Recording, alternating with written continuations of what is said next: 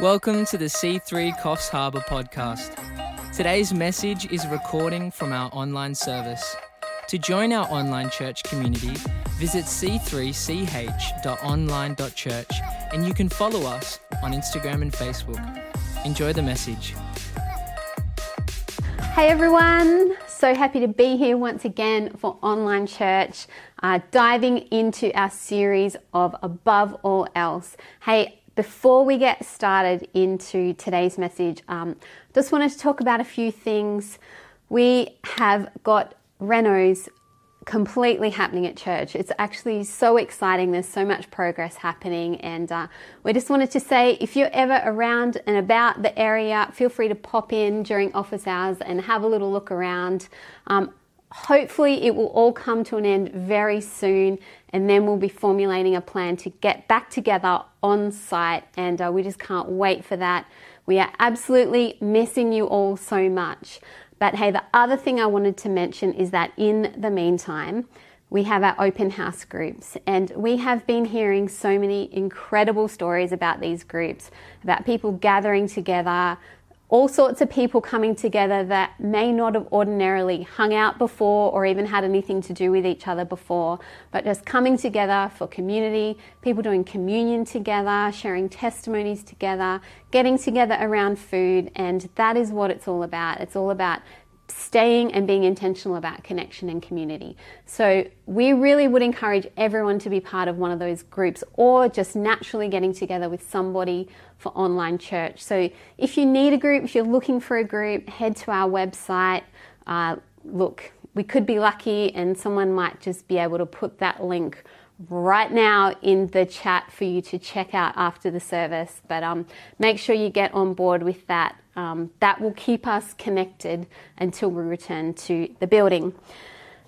So here we are, Above All Else, week 5 or week 6, but discipline number 5, simplicity.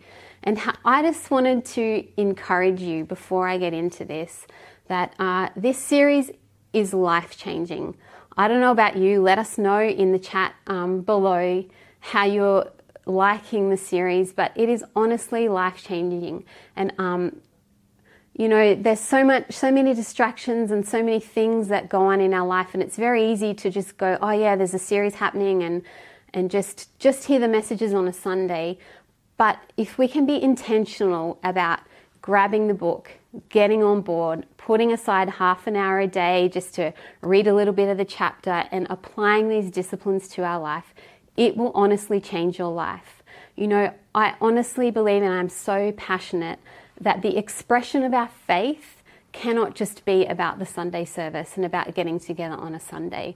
We are called into a relationship with Jesus. We are called to be disciples. A disciple is a disciplined follower of Jesus. So every day we should be seeking to be closer to Jesus, seeking to know him more, to live in his ways. And a disciple, being disciplined, is not something that comes easy. It's something that requires work. It's something that's hard. It requires our effort. It requires our consistency. It's not easy, and it's not just going to happen. But when we choose to be on board, when we choose to be intentional, when we choose to be intentional about our growth, we will see our life transformed. And so that's the heart of Justin and I, that we wouldn't just be a group of people that get together on a Sunday, but we would be disciples, disciplined followers of Jesus that are growing in our relationship with him. So let's do a little recap.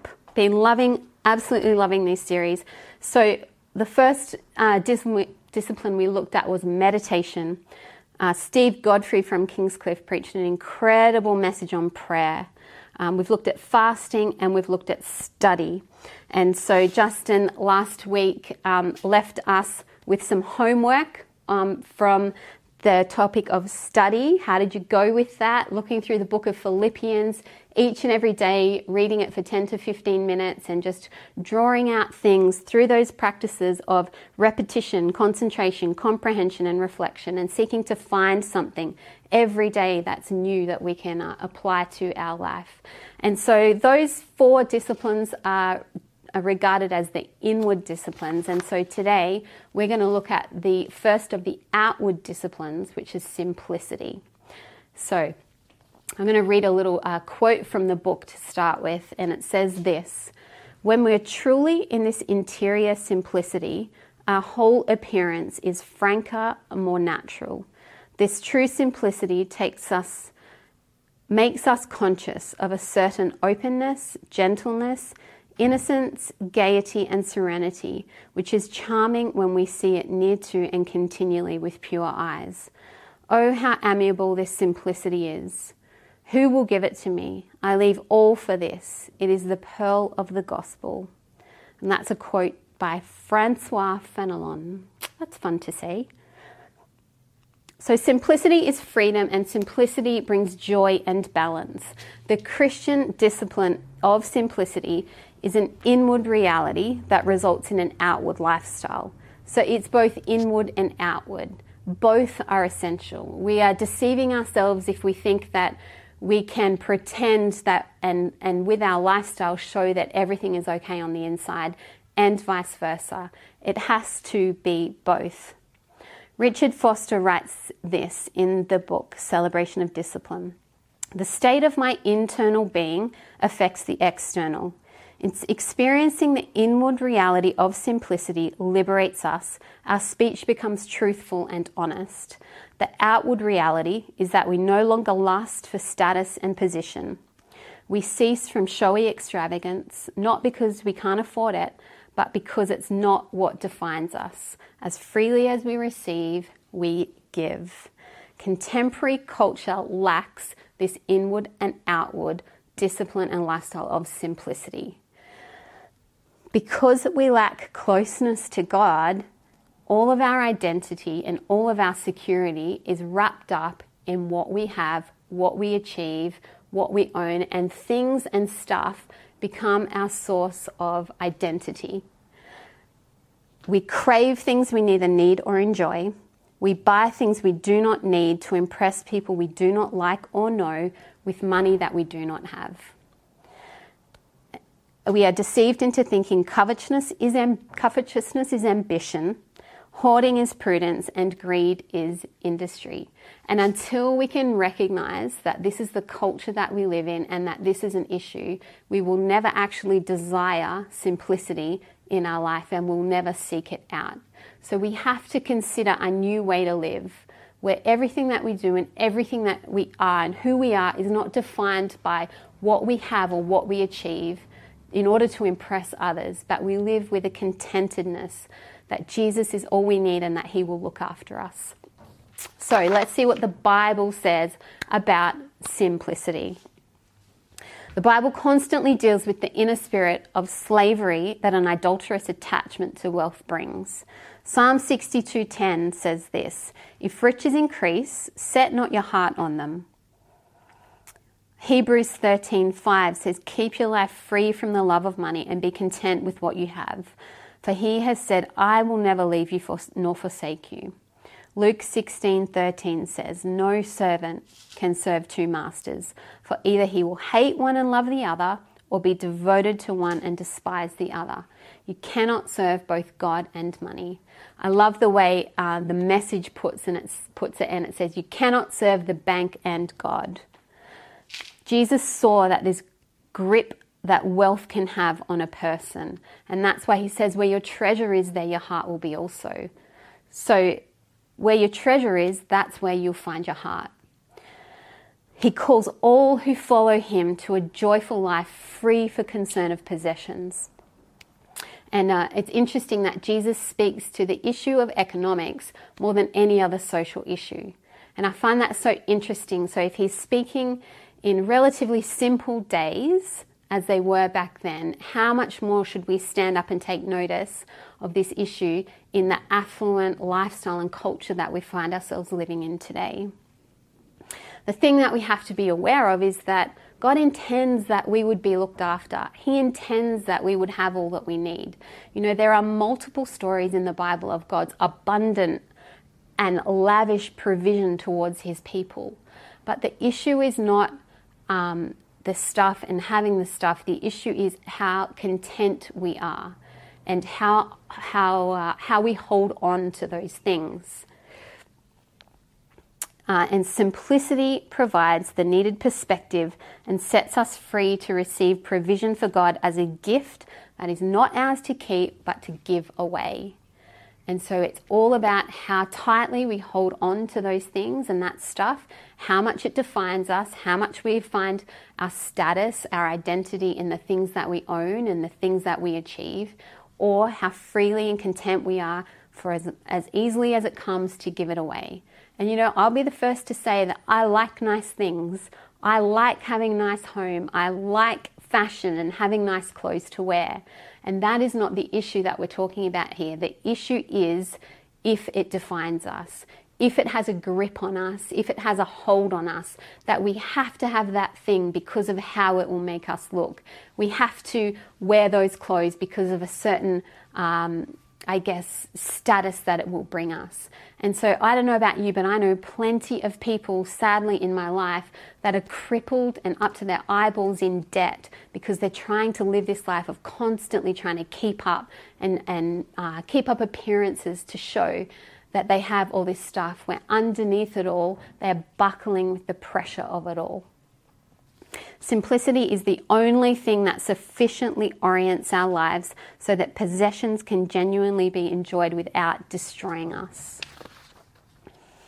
So, the central point of simplicity is this, straight from the words of Jesus, and it's Matthew 6:25. We have a focal point here, and it says this: "Therefore I tell you, do not be anxious about your life, what you shall eat or what you shall drink, nor about your body, what you shall put on. Is not life more than food, and is the body more than clothing? Look at the birds of the air. They neither sow nor reap, nor gather into barns, and yet your heavenly Father feeds them. Are you not of more value than they? And which of you, by being anxious, can add 1 cubit to his span of life? Why are you anxious about your clothing? Consider the lilies of the field, how they grow. They neither toil nor spin. Yet I tell you, even Solomon in all his glory was not arrayed like one of these. But if God so clothes the grass of the field, which today is alive and tomorrow thrown into the oven, will he not much more clothe you, O men of little faith? Therefore, do not be anxious, saying, what shall we eat? What shall we drink? Or what shall we wear? For the Gentiles speak all these things, and your heavenly Father knows that you need them all. But here it is: seek first the kingdom and his righteousness, and all these things shall be yours as well. The central point for the discipline of simplicity is to seek first the kingdom of God and his righteousness, and all these things will be put into order. Everything will be yours. So everything hinges on maintaining the first things as first. Nothing must come before the kingdom of God, including the desire for a simple lifestyle. So secularism would call this minimalism, and there has been this shift in culture to move away from this constant, treadmill of needing the next thing and more things, to move towards this minimalist culture. The trap can be that we desire the minimalism or the simplicity more than we desire and seek first the kingdom of God.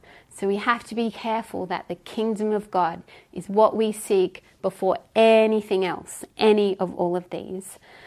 I love the way this passage from the book reads. It says, so should a person get a suitable job in order to exert a virtuous influence?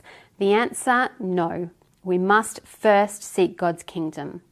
Then should we give away all our money to feed the poor? Again, no, we must seek first God's kingdom. Well, then perhaps we're to go and preach this truth to the world, that people are to seek first the kingdom.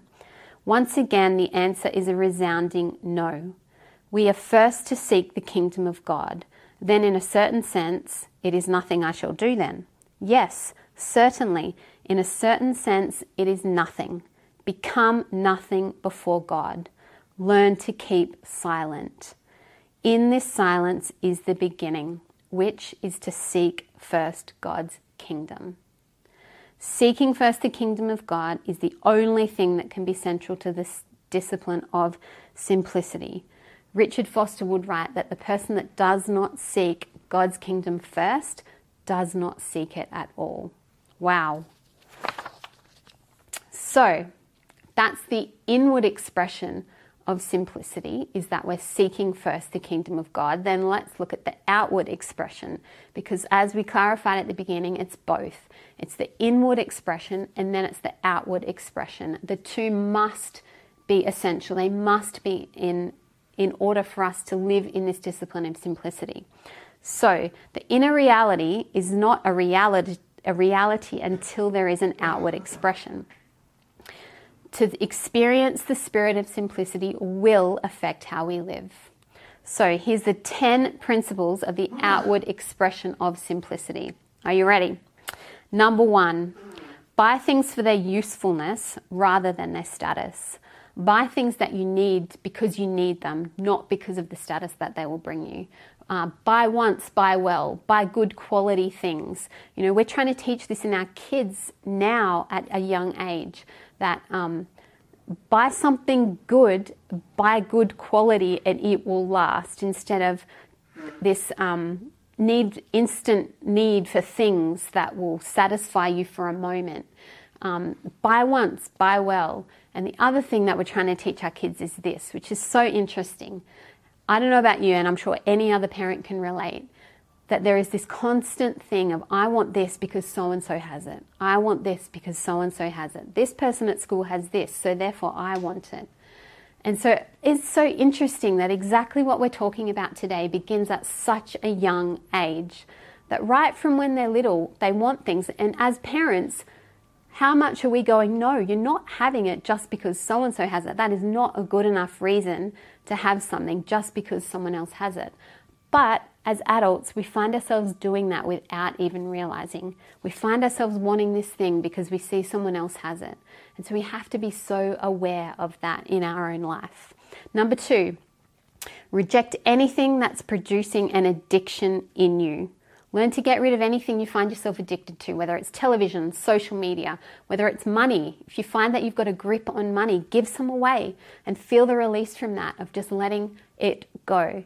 Discern an addiction by watching for an undisciplined compulsion. An addiction is anything that is beyond your control. So that's a good way to be aware and identify whether something's an addiction in your life. Number 3, develop a habit of giving things away. If you're becoming attached to a possession, consider giving it away. Declutter. Masses of things that are not needed complicate our life. I don't know about you, but I'm always trying to clear things out and give them away. Sometimes I declutter too much and I regret it, but it's good to just constantly be reassessing what we have, why do we need it, and clearing away the clutter from our life. Refuse to buy into the need for modern gadgetry. We're constantly being told that we need the better, more upgraded version of everything that we have. Don't buy into it unless you really, really need it.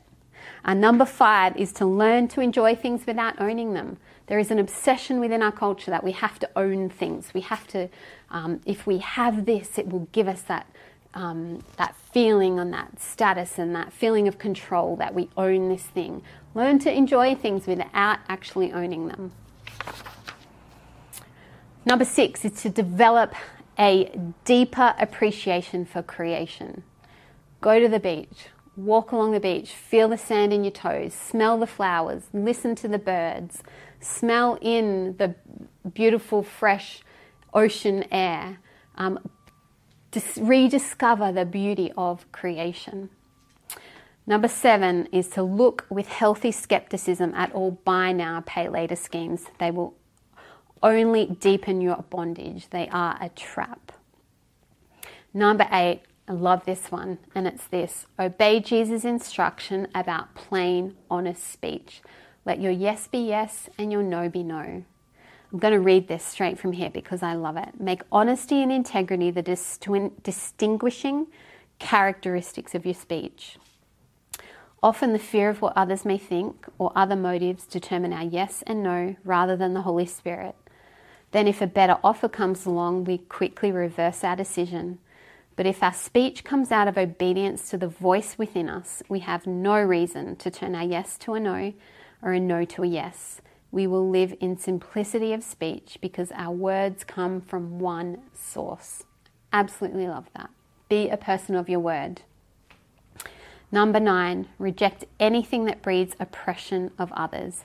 And this is a difficult and sensitive topic, but does your wealth mean poverty for others? Are you aware of where you're spending your money? Are you aware of how the things that you buy are being produced? Number 10, most importantly, shun anything that distracts you from seeking first the kingdom of God. And it's so easy to lose focus in this and going about things that aren't necessarily bad. And it might be things like job, position, status, family, friends, and security. All these things are fine, but first and foremost, we must seek first the kingdom of God. So, are you ready for some homework?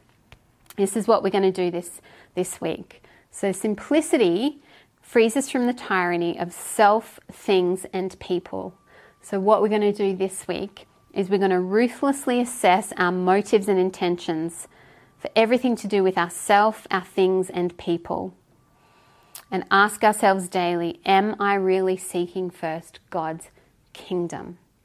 So if you go to the homework section of this chapter of the book, you will see a whole list of questions under those 3 things, self, things, and people, of questions that you can ask yourself. So go ahead and read through that and ask yourself those questions. Make some notes.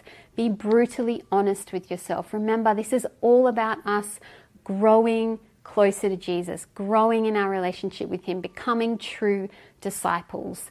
It's all good to listen to this message and go, yeah, that was a great message and that sounded all good, but let's actually be people that go and put into practice the things that the Holy Spirit is stirring in our hearts today. Let's go away and do the homework and come back in our open house groups next week and see how we went with it all. So as we wrap up, I'm just going to pray for you guys. Let's all close our eyes. God, I thank you for our incredible church. I thank you for this amazing series that we find ourselves in, journeying through this book, The Celebration of Discipline. And I just thank you for every person.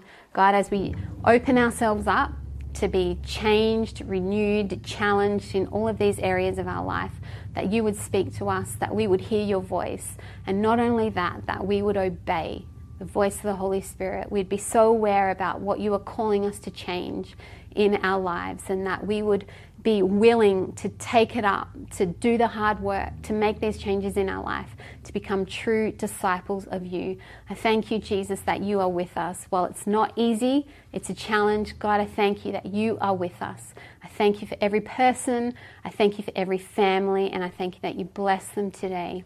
In Jesus' name, amen. Thank you for listening to this podcast. For more information about our online services, visit c3ch.online.church and come say hi on Facebook and Instagram.